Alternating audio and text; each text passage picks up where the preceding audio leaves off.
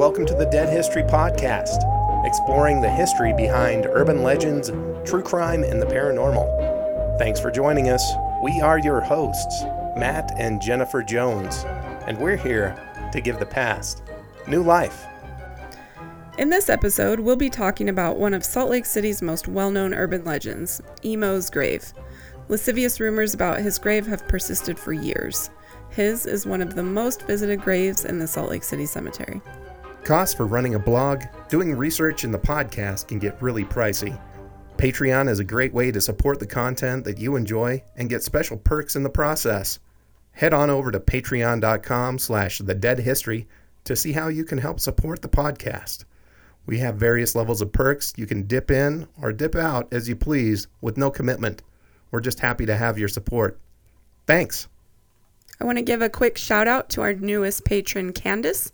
Candace has subscribed at level 2, which is our fabulous floating sheet level. So she will be getting access to the Dead History Facebook group, as well as show notes, discussions, premium content, which includes my research and pictures, and a really cool Dead History sticker. Thanks, Candace. Matt and I are still isolating in our hermitage, and rather than spending our copious homebound time binging on our streaming services, which we have done quite a bit of, and gaining weight, which we've also done quite a bit of, we've kind of been ignoring the podcast. And I want to kind of explain, because I don't want people to think that we have given up on the idea. During this time, we're building a new office and recording space in a spare bedroom. Since Matt and I are both now working from home, we really needed a dedicated spot, and it's great for recording the podcast. On top of that, I've also been recently diagnosed with an autoimmune disease, and I'm finally starting to feel better. I had to tell you guys, because the irony of it all, I was diagnosed with Graves' disease. And anyone who knows me knows that I spend a lot of time in cemeteries. So to get a diagnosis like that, the humor wasn't lost on me. If this had been a normal year, we would have just gotten back from the Haunted America conference in Alton, Illinois. We had another epic haunted road trip planned for various historically spooky places. However, because 2020 is a dumpster fire, the conference was postponed until 2021. Troy Taylor coordinated video presentations as a trade-off for not having the conference. To have a look at all the videos folks made, head on over to the Troy Taylor Facebook page. And as a bonus, you get a sneak peek of our new office and recording space. Check it out. Okay, let's talk about emo. Emo. I was emo before emo was cool. I don't think you were. I was a goth kid. I knew about emo back before anybody did. So you hung out at Emo's grave? I totally did. That was like the destination for goth kids growing up in downtown Salt Lake City. And, picture that, folks. The angst. Growing up in the Mormon Mecca. I can just picture you hanging out with your crazy new wave hairdo. Oh, yeah. No, I had the best new wave hairdos. So did you ever get kicked out of the cemetery for hanging around? No, because Emo's grave is like right by the wall. So you could slip in and slip out pretty easily. And, it's pretty visible. It is visible. You can see folks around there. Anyway, enough about me. Okay, so let's get to the legend of Emo's grave. Like other urban legends, there's usually some type of ritual that you need to perform in order to have the spooky whatever it is happen. And for Emo's grave, the ritual is that you circle the Moritz mausoleum 3 times while chanting Emo, Emo, Emo, and then look into the window of the monument and you'll see the red glowing eyes of Emo staring back at you. We did this a couple times. Did you ever see the eyes? No. Not really, but there was a lot of adrenaline when we finally worked ourselves up to doing that. Well, according to the Wilson Folklore Archives at BYU, there are 8 different versions of Emo's legend, so perhaps you guys just weren't doing the correct ritual. Oh, not enough candles. Apparently. Yeah, candles, tough to come by a broke teenager. So if you go to the Salt Lake City Cemetery and you're looking for Emo's grave, you're not going to find a grave that says emo on it. The person that's buried or supposedly buried in that monument, his name is actually Jacob Moritz. So for those of you that want to check out Emo's grave, what you're looking for is the Moritz monument. Which it adds to the mystique because it's almost hidden behind that. You know, it's an M, it's Moritz, has nothing to do with emo. Totally. Yeah. So let's go through the 8 different versions of Emo's legend because some of them are kind of similar, but some of them are just really out there. Lay them on me. All right. So the first one just says that the grave belongs to a man named Frank Emole, spelled E-M-O-L-E, and it glows at night. I can say that there is no Frank Emole buried anywhere in the Salt Lake City Cemetery or in Utah for that matter. I also could not find anyone named Frank Emole who lives in Utah, lived in Utah, died in Utah. I don't think Frank Emole is a real name. Busted. Thanks for playing. So we'll cross that one off. Okay. The next one claims that Emo was a 7-foot tall Native American.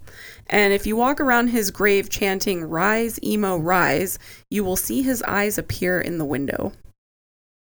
I don't know if there's any other fans of Aqua Teen Hunger Force out there, but there's a scene where, you know, rise, chicken, rise. That might come into play. I don't think that ever happened. Agreed. Yeah. Yeah. Busted. Let me kind of describe, for those of you that aren't from Utah or have never seen Emo's grave, what it is it's a fairly tall granite monument that has a window in the upper part of the monument.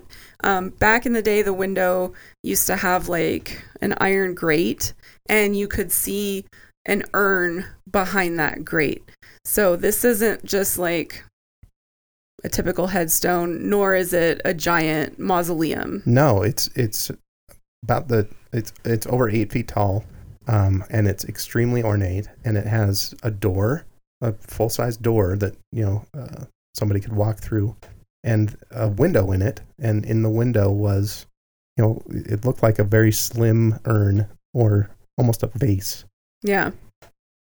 All right, so number 3 on our list of legends is that Emo was the first person cremated in the Salt Lake City Cemetery. His urn was decorated with an eye pattern, and at midnight you can see his eyes shining in the moonlight. Not your own eyes, right, on a shiny urn, but I mean, it's very well possible that Emo was the first person cremated in Salt Lake City. I haven't been able to verify that one way or the other.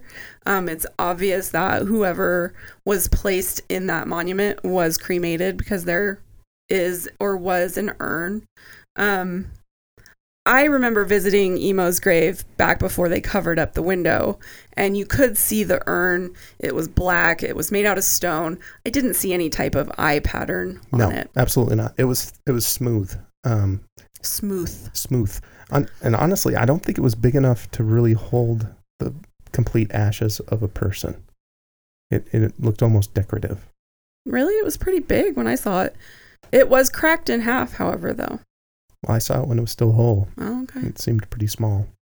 All right, so what do you think? Let's do number 4. Okay. So number 4, if you walk around the grave 3 times chanting Emo, Emo, Emo, and you look at the vase, you will see Emo's eyes staring back at you. So this is pretty similar to the most frequently shared version. It looks like the only difference is that with number 4, Emo's eyes aren't red. They're just eyes.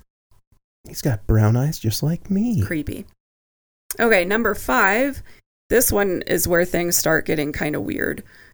This one's elaborate. Emo was a miner who was killed by an explosion, but it wasn't just, your typical mining explosion. This one was no accident. It was planned by his wife and a partner who were having an affair. In this legend version, you only have to walk around his grave twice, and then his ghost will appear. Wow. Because obviously he wants revenge. Yeah. So on me, I wasn't with his wife. That's really sordid. It's got drama, it's got betrayal, and then an apparition will appear. And all you have to do is walk around twice. Totally. It's definitely more appealing. Number 6, this one's called Emil's Grave. So they've just changed up the name a little bit. If you close your eyes and turn around 3 times while saying his name, you will see his face looking at you from inside the grave. So obviously, these are all in a similar vein of Bloody Mary. If you've got the nerve to close the bathroom door with the lights off and say Bloody Mary 3 times, you might just see something. Or, you've proven your chops as being pretty fearless. I guess you could say that. I did. I just did. Okay. So number 7. This one, the spelling of emo is different again. This time it's spelled with 2 E's, so it's EEMO. In this version, there's a brick wall around the grave, and the number of times you can walk around the brick wall without falling off indicates the number of years you have left to live. I don't think that would bode well for you, Matt. No, because I tried it when we were taking pictures of it, and I fell off a couple times. The funny thing with this is, as far as I can tell, there was never a brick wall around Emo's grave. There is, however, a small cement curb that kind of outlines his plot. So I'm guessing that's where that comes from. Yeah, and you could walk around that if you weren't, overweight and out of balance. Brick probably wouldn't have held up very well in a cemetery anyway. No.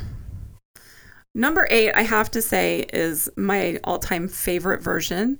In this version of the legend, Emo was the leader of a satanic cult in Salt Lake City. No. Yes, because, the Satanists, they just had a stronghold in Salt Lake City. Oh, yes. If I had to guess, I would say this legend probably became popular in the 1980s during the Satanic Panic. Because no doubt. What else did people have to do other than blame, Satanists? Oh, I thought you were going to say, except for, crack out the Ouija board and start summoning demons. Totally could. In this version, if you go to the grave and you look through the window and say a chant, you will see a pair of red glowing eyes. It doesn't specify what chant you have to say. It could be something like, your mother sews socks in hell. I don't know. Ziggy zaggy. I hope it's not that. A chant, if those are the rules, bricka bracka firecracker, sister boom, bah, Bugs Bunny, Rob. Oh my God, there he is. Oh my God, are you from the 1950s? Maybe. Wow. So those are the 8 different variants of the Emo's Grave legend, and now we will go through and tell you all about Emo, who he was, what he did, and what the truth is behind this legend. So this wasn't the truth. I'm sorry. No. Oh, he wasn't a Satanist. I'm disappointed. It's all going to be anti-crescendo after this. So Emo is buried in the Jewish section of the Salt Lake City Cemetery, the B'nai Israel section. You can find him at the Center Street and 4th Avenue. But a quick tip, like Matt kind of talked about a little earlier, was that you can easily see Emo's grave just standing on 4th Street. So if you want to just take a quick peek without, going through the cemetery or whatever, it's really visible from the street. Center Street and 4th Ave, is that the city streets or is that that's cemetery streets? Cemetery streets. Okay. So the cemetery in Salt Lake has its own street names and numbers. So that's the coordinates once you get inside the cemetery. Yep. Okay. He's pretty easy to spot though. Oh yeah. Especially when his red eyes are glowing at you. Of course. It's like a beacon. So like I said earlier, you won't find the name Emo anywhere because his name was actually Jacob Moritz. Jacob was born in Ingenheim, Germany in February of 1849, and he immigrated to the United States at a really young age of 16 in 1865.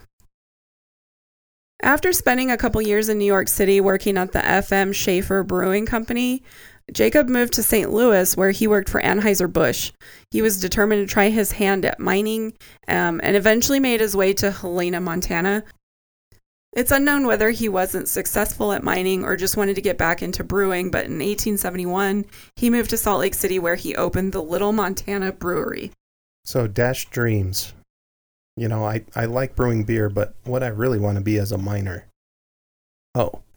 Guess it's back to brewing beer. That could be where the version of the legend that his wife was having an affair and he was killed in a mining explosion. That could be the connection there. Yeah, there's some connection where he went there and then came back. Within a few years, Jacob's brewery became immensely successful, and he built a much larger state-of-the-art brewery on 10th East and 5th South, renaming it the Salt Lake City Brewing Company. The cool thing about this is part of what was once a really large brewery is still standing, and it's now the Anniversary Inn, which, if you haven't been there, it features lavishly constructed themed rooms.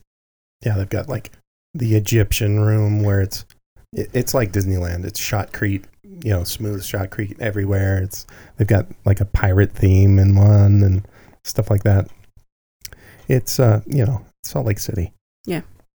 The Salt Lake City Brewing Company, before the majority of it was torn down, was a really amazing building. It looked like a castle. It was just huge. Over his 39 years in Salt Lake City, Jacob grew his brewery to be one of the largest outside of Milwaukee. His beer was sold throughout Utah, Idaho, Wyoming, Arizona, Colorado, and even parts of California. At the height of his success, he also owned over 36 saloons. So this guy was a magnate. He had one of the biggest outside of Milwaukee, which was, Beer Central brewing area. He had it in 6 states and owned 36 saloons.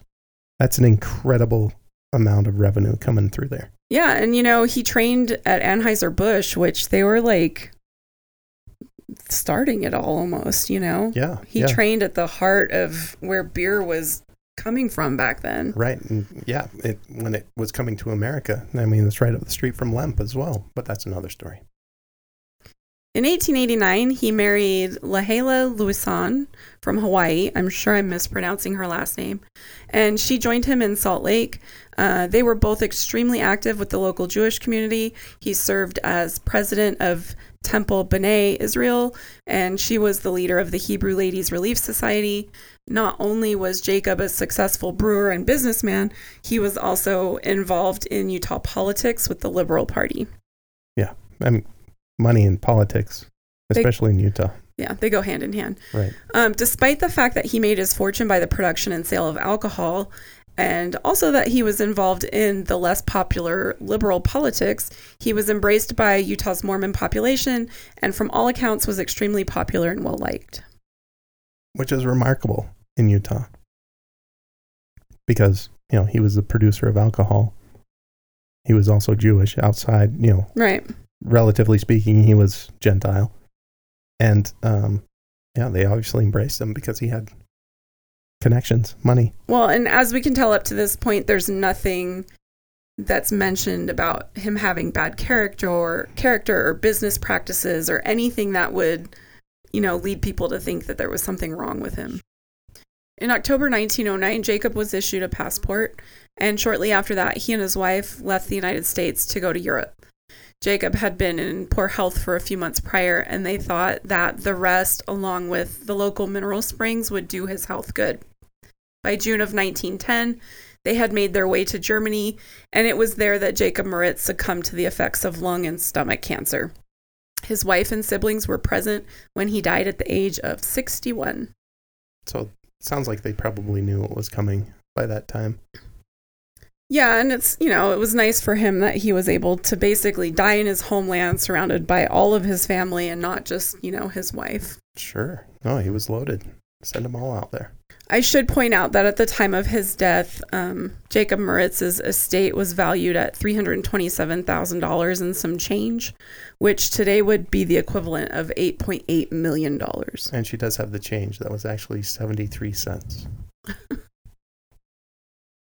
So this is the point where Jacob Moritz is dead, and at some point, after his death, the legend begins.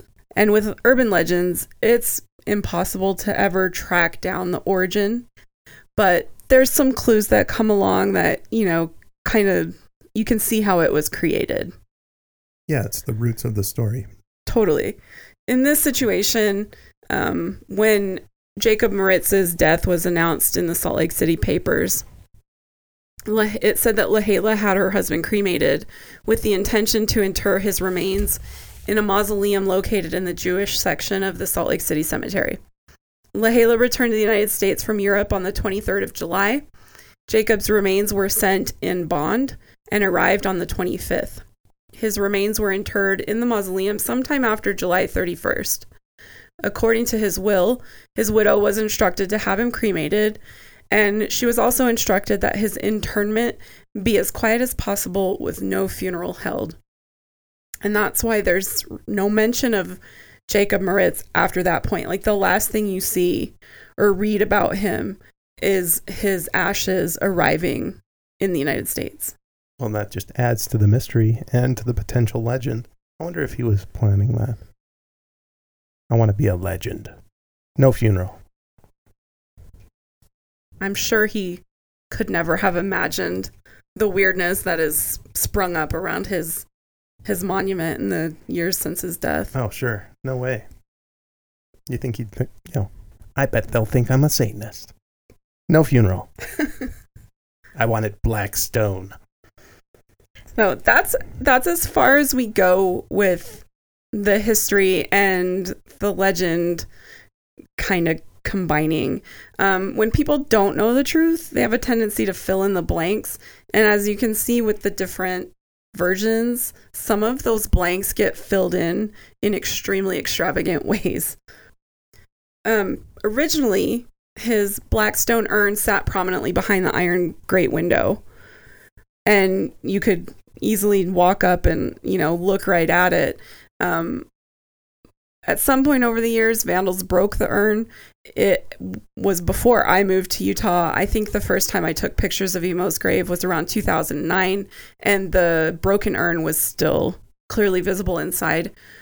Sometime, though, within the last 2 years or so, cemetery officials sealed the grate with a sheet of metal so that you'll never see Emo's glowing red eyes again. No. Not that we could anyway. The urn is broken. This is why we can't have nice things.